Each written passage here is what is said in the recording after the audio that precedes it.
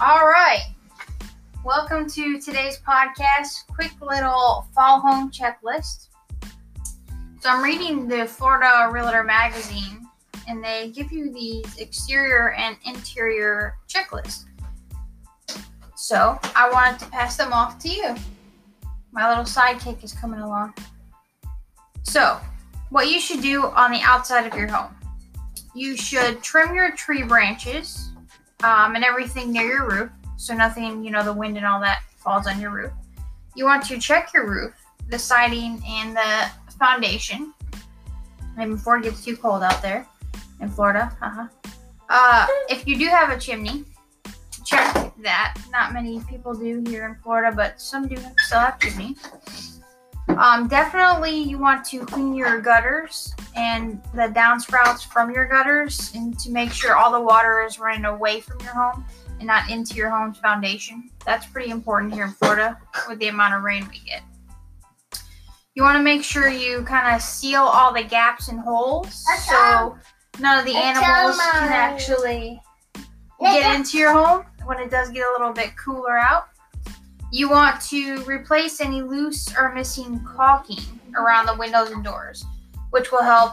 That always helps also in the summertime because it keeps kind of the warm air out when your AC is running, but also during the winter months, the winter that we do get here, when it does get a little bit cooler, it's nicer to have that caulk so you don't have to run your heat or anything like that, or not as much. You want to, they say, fertilize and reseed your lawn. I guess now is a good time in the fall. And which really doesn't happen that much in Florida, but maybe January, February, if an area does freeze, you make sure to, turn that water source off. That's kind of the main things, but for me, the main points you really want to touch on are those gutters and everything away from the roof. Anytime it's raining a lot, make sure your gutters are clean so it doesn't stack up into your roof and your roof starts leaking. That happened to us when we were renting a house in Palm Harbor.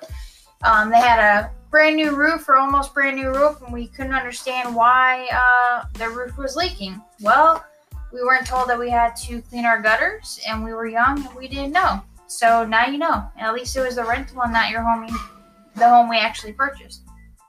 So moving to the interior, you want to check your attic and crawl space.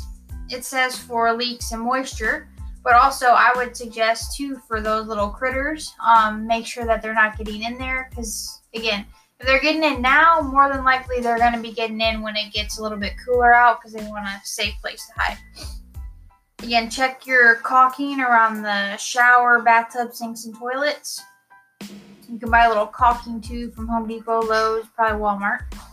Check your faucets and everything to make sure there's no leaks or corrosion.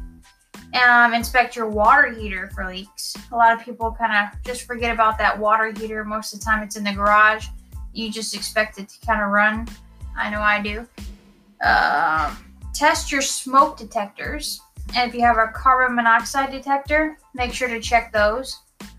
You can even upgrade them to, Amazon has obviously smart home ones. So they're smart detectors and they can hook up to your Amazon Alexa or anything so that, you can be notified on your phone or an app, which is pretty cool.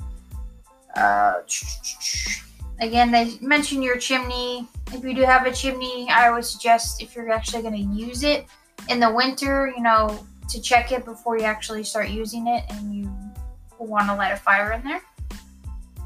Test your circuit breakers, which you kind of want to do that every once in a while anyway, just to make sure nothing has gone faulty.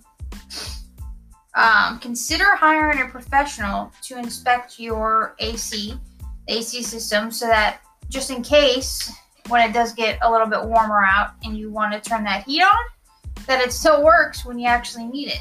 Kind of like when it's coming to the summer months, it's always good to have a professional come out and tune that. It's better to have that service every once in a while for $50, $100 they come out and service it, instead of having that lump sum of a $5,000 new AC unit that you could have kind of avoided if they came out every once in a while to make sure it was kind of tuned up. Kind of like a car, you tune it up, get oil changes to make sure it runs a little bit longer for you.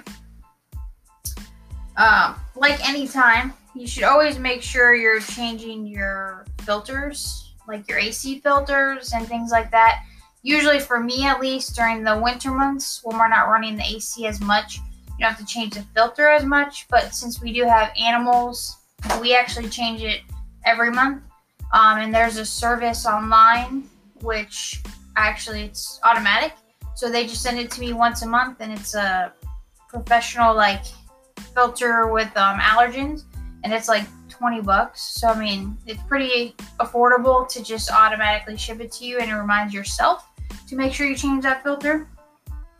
And my big thing, always clean your dryer vents. I don't care this fall checklist. Every time, clean your dryer vents.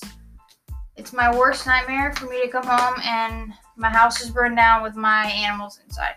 So, and if you don't clean your dryer vents, it can start fires. So please, please, please clean your dryer vents.